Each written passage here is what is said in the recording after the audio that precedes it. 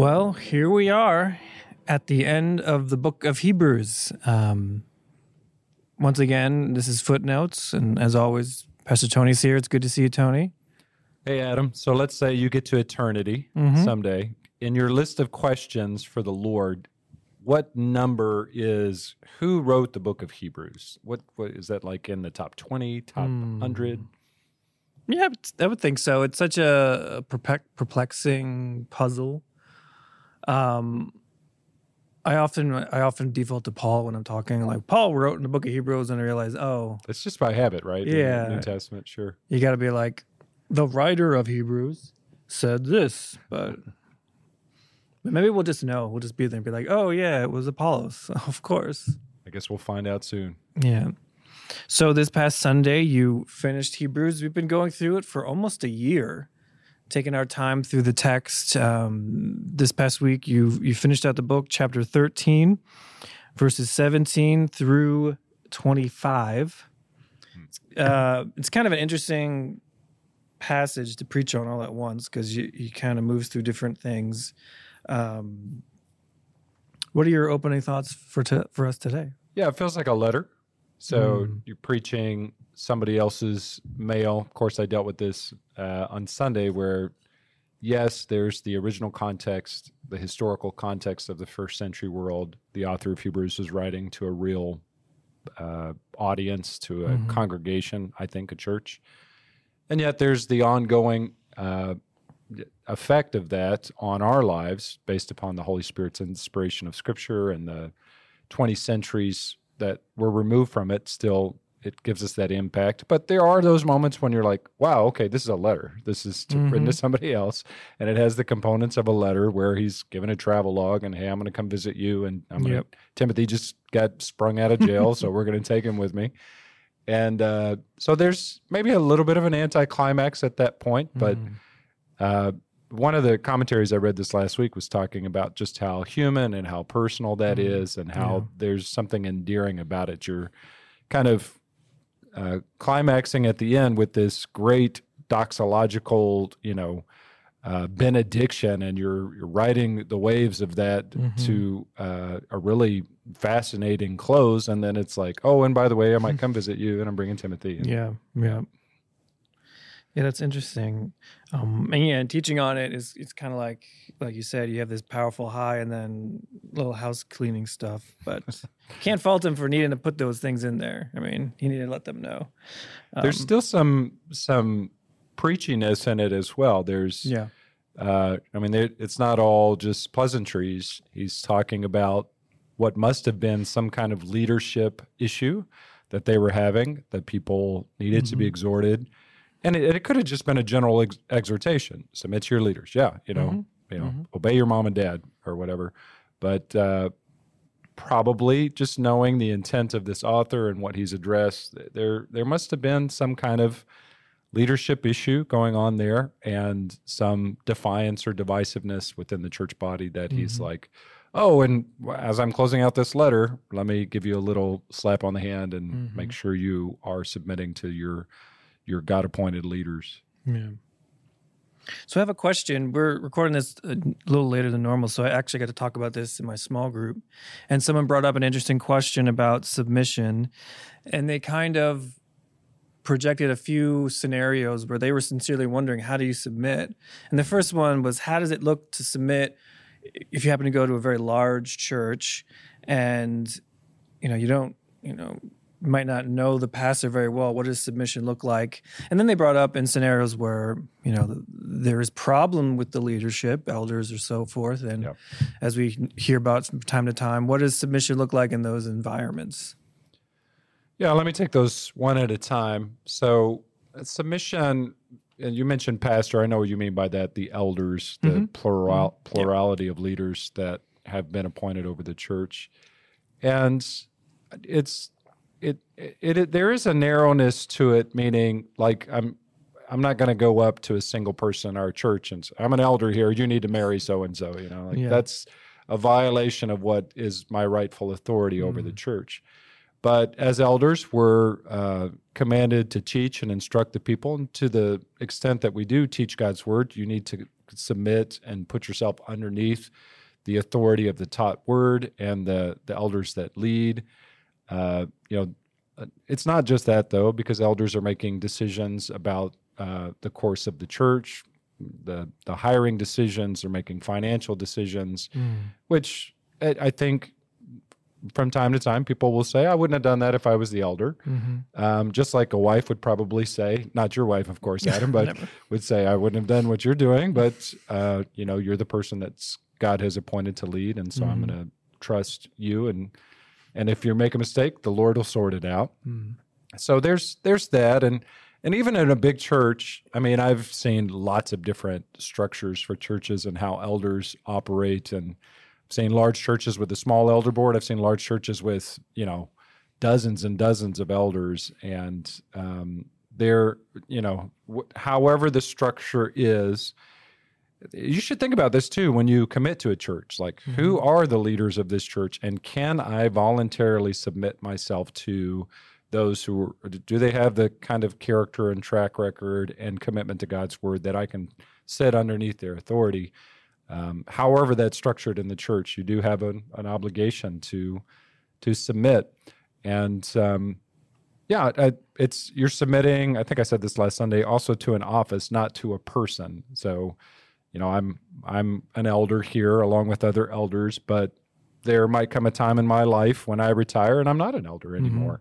And so that's more a commitment to the office and to the way in which God has structured the church with elders leading the church body. Now, to get to your second question, elders make mistakes. Elders sometimes make big mistakes. And we have what's sad in our own day is we have these highly publicized, huge issues that have taken place with pastors that went, off the reservation. You have elders who have destroyed churches, and it's easy to take maybe a sampling of that and say this elder thing doesn't work. Well, I mean, you could say the same thing about marriage, because we have divorce rates here, even among Christians, and we say, well, this marriage thing isn't working. We need to try something else. No, the goal isn't to look at the things that aren't working and say the whole institution is wrong. It's to take that institution that God has created and get back to the way in which it was established. And, I can imagine there's probably some people listening to this right now who have been through a church blow up or a church split or a situation where a church had an elder or a pastor that went rogue or whatever. And that's a hard thing to establish that trust. Again, I would say, okay, we're not submitting to what we see as maybe the examples of good church around us. We're submitting to what the scriptures say in terms of the way in which a church should function. So let's get back to the scriptures. If we're elders like myself, let's be faithful to what we're called to do and do it rightly, and then the church body will follow, and that's when church is sweet and healthy and good, and that's what we should be striving for. How'd you answer that in your small group, Adam? Everyone different people shared some helpful insight. I remember thinking, the requirements of submitting to, if you go to a big church and there's, a person on the stage, your obligation of submission is probably not that high. It's just go there, listen, which might be a little more impersonal. But like the more you build a relationship in the body of Christ with people, there's a greater demand for submission. Like maybe in a smaller group or a smaller church, like submission seems to be more important, or maybe not more important, but more evident when there's relationships. And so I wasn't saying big churches are bad, but I'm saying it's so easy to pop in and pop out. And it's like, are you part of a fellowship? Are you in a situation where there can be accountability and even discipline? And I told a story about someone I had heard about, a husband, not me, who squandered some money on like an expensive piece of clothing instead of looking after his family. So the pastor rebuked him and said, get rid of that and look after your family. Like, you can't do that in a big church. So, and again, not bashing big churches, but I think the more you have people speaking into your life, the more there can be that accountability. And then that's when it becomes necessary but difficult. Like getting rebuked properly, that's not comfortable, but that is a part of being in the body of Christ. And small groups play a role in that, and even in bigger churches, if they have care leaders and other people can play that role as a part of the eldership. So yeah, and I also noted how, elders keep watch over our souls. So the people who are playing that role in our lives, we recognize their humility, their dedication, and so submission doesn't become like this huge burden. Like the story I just mentioned, that man would have been able to gladly submit because the pastor was looking after this family. He wasn't doing it for no reason, but he was cared about the well-being for the family, and he did something very difficult for their benefit. So when everything is kind of functioning as it should, even in our own imperfections, there's no unnecessary friction in submission, because you realize I could gladly submit to this person because he's looking after me and my family, however that works. And it's the same thing why we submit to Christ. He's not some tyrant that we fear. He's our Lord. He's our Savior. And we know how far he went to save us. So it's like this glad, like as you said, joyful, glad submission. And if you're not having that in your church, maybe that's the wrong place for you. I couldn't say it's for each individual, but there should be something like that happening.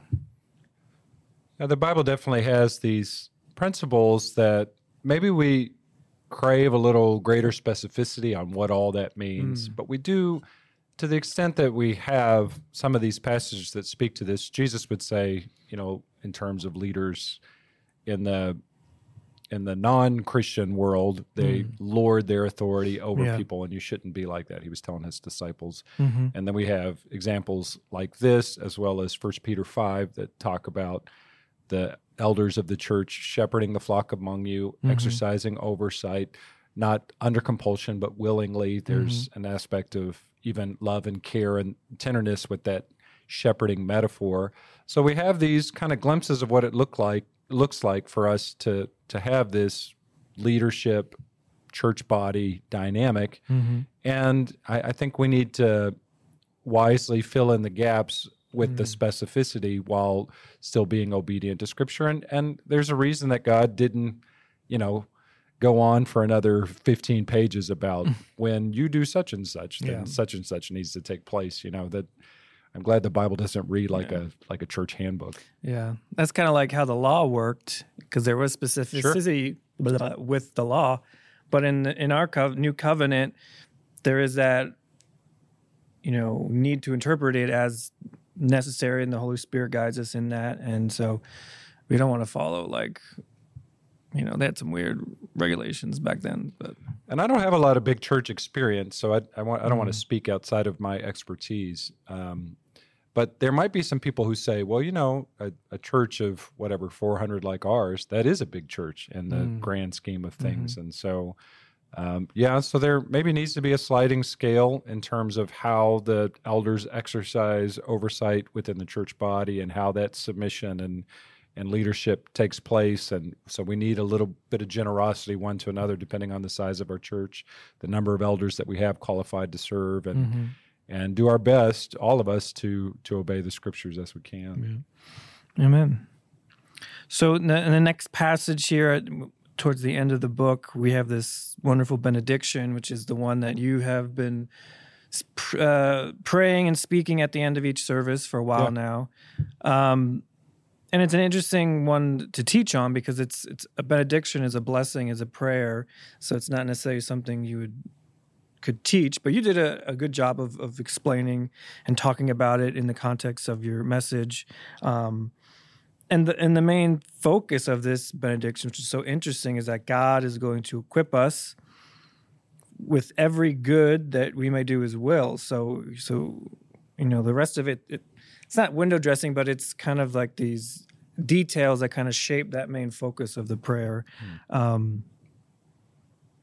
It's pretty straightforward. It's hard to bring up a question like, okay, so why? I mean, it's obvious, this is a big part. I mean, he's even describing the covenant. The gospel's right there. Jesus was raised from the dead, shed blood of the eternal covenant.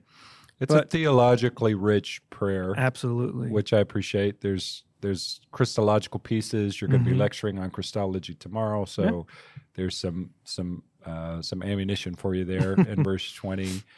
But I do like the intersection of kind of God is willing these things in order for us to accomplish them. So there's that whole, we are equipped by God to do what God wants us to do. So I think that helps as we think about maybe the execution of this, because we're empowered, it says clearly through Jesus Christ to do what we're called to do God's will, but then also understanding the glory of what we do. So, you know, preach an awesome sermon, may God be praised. You know, you do an awesome job leading your family, Adam, leading your small group, and you know, as a deacon here at Verse by Verse, may all the praise go to God for that.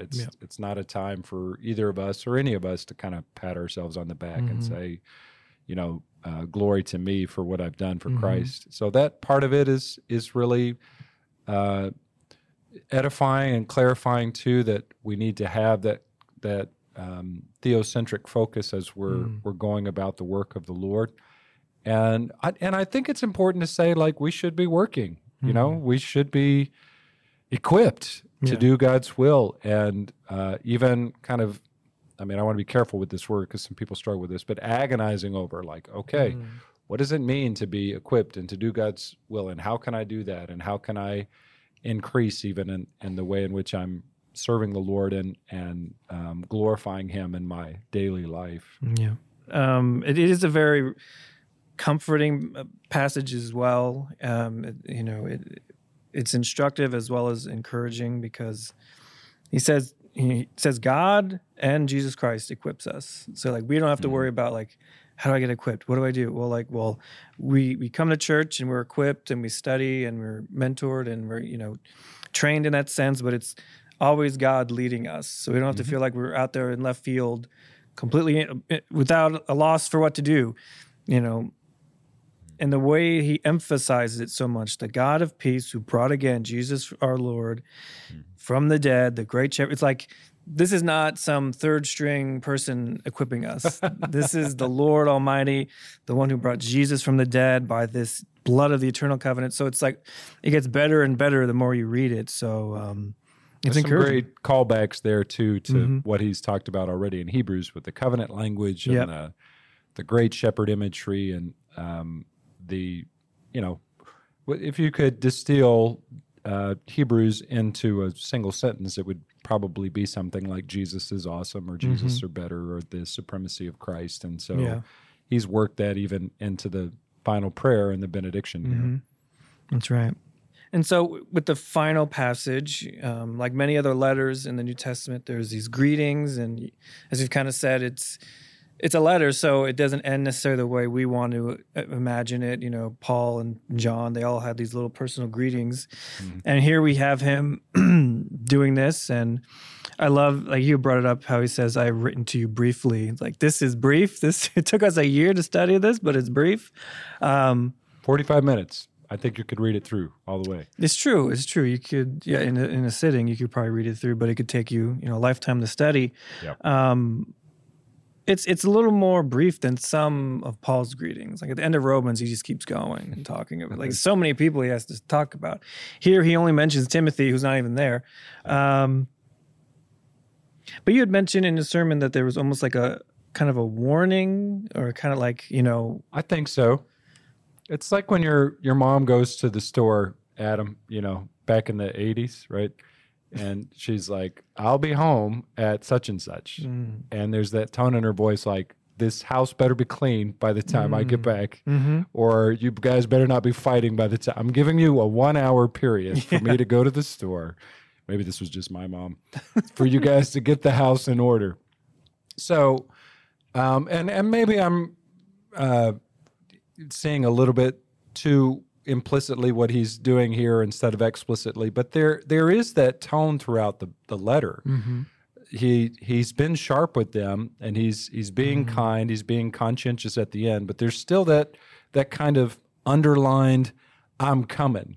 So get ready, get your hospitality engines fired up, because I need a place to stay. And also all this silliness that you guys have been engaged in, some of you who are even forsaking Christ or wanting to go back to the Judaism of old. I better not hear about any of that stuff when I get there. And if I do, I'll have more than just a brief letter to talk about it. So I don't know. Am I seeing too much in there, or maybe I just had a bad experience with my mom when I was a kid, and I'm just projecting that on this author. No, I think some of that. Love you, Mom. I think some of it's implicit. What's interesting though is it's almost like it's assumed they know who this is. Yeah, and it's such a mystery to us. But he's like, I'm coming, and Timothy's here, and you're like, I need a little more than that. But I mean, it was obviously someone who knew Timothy. Maybe someone who was associated with Paul, but that's all we got. It probably encouraged them, if this was an apostle, whoever he was, and he did have the authority to write scripture. And so it's,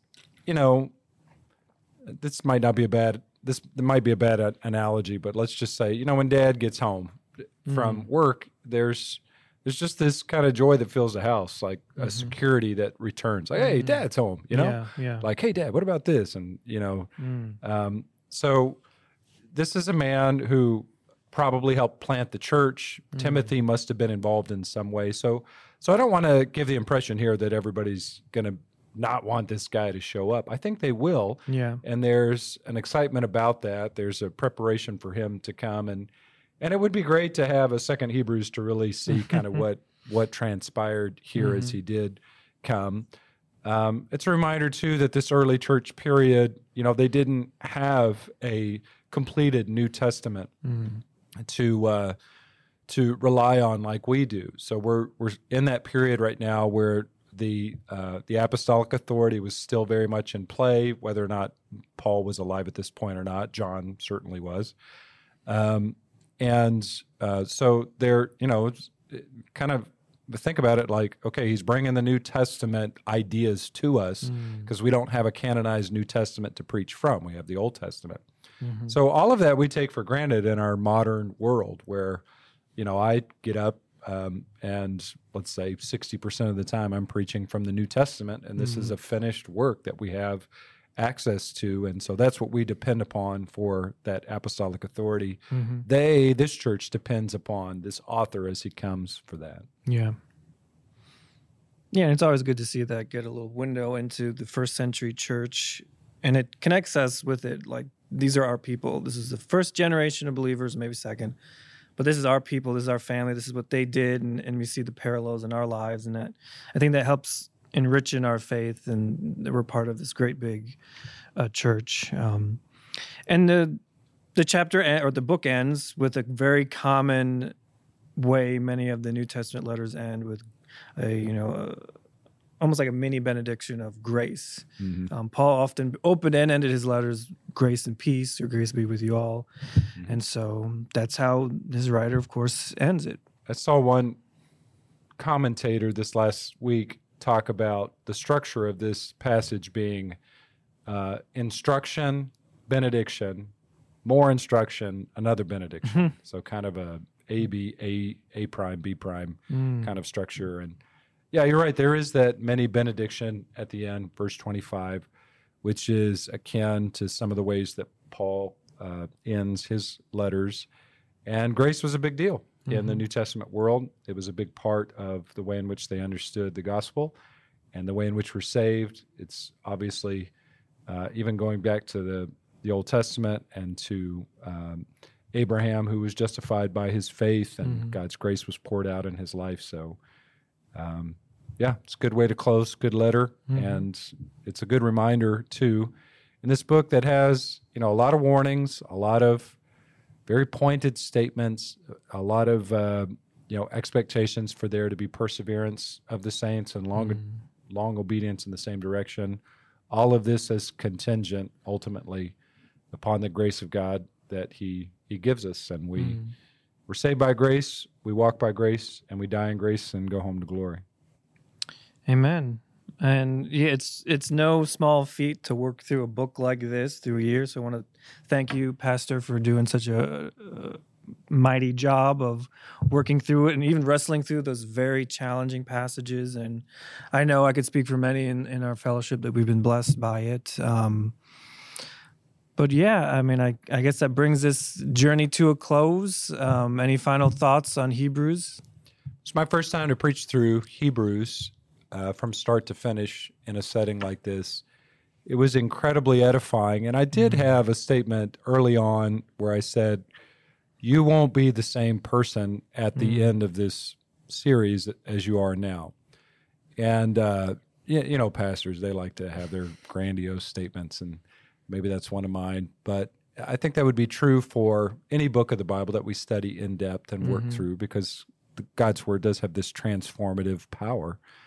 But I don't know if it's just this book or where the stage of life that I'm in, or maybe the way in which we as a congregation and me as the pastor, the primary preaching elder, have kind of been knit together. But it has had a remarkably transformative effect upon my life. And I think you're speaking to the fact that it's had it on others. And hey, let's keep doing it. There's more books of the Bible to preach. That's right. Well, I'd like to thank everyone who's been listening to the series, and Kyla, our guy, who's done all the hard work of recording and editing, making it possible. Everything, of course, is available on our website, and we'll see you next time.